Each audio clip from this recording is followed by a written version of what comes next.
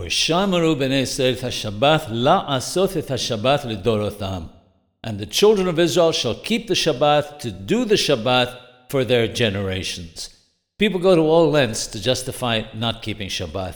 I've had people justify driving on Shabbat to me by saying that since it says, and you shall call the Sabbath a delight, it's considered a delight to drive to the synagogue on Shabbat in a climate-controlled car with music playing, as opposed to walking distances in the heat or snow.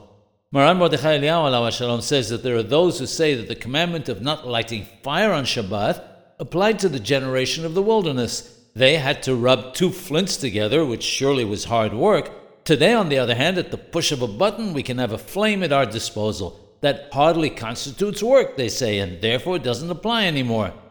In the very near future, we will have smart stoves which will ignite at the command of our voice. Soon we'll be able to just think it. Nothing could be less effort. However, the Torah says that we have to keep Shabbat for our generations. In other words, when the Torah says that lighting a fire is forbidden on Shabbat, then it is forbidden on Shabbat for all generations, as are all the other commandments.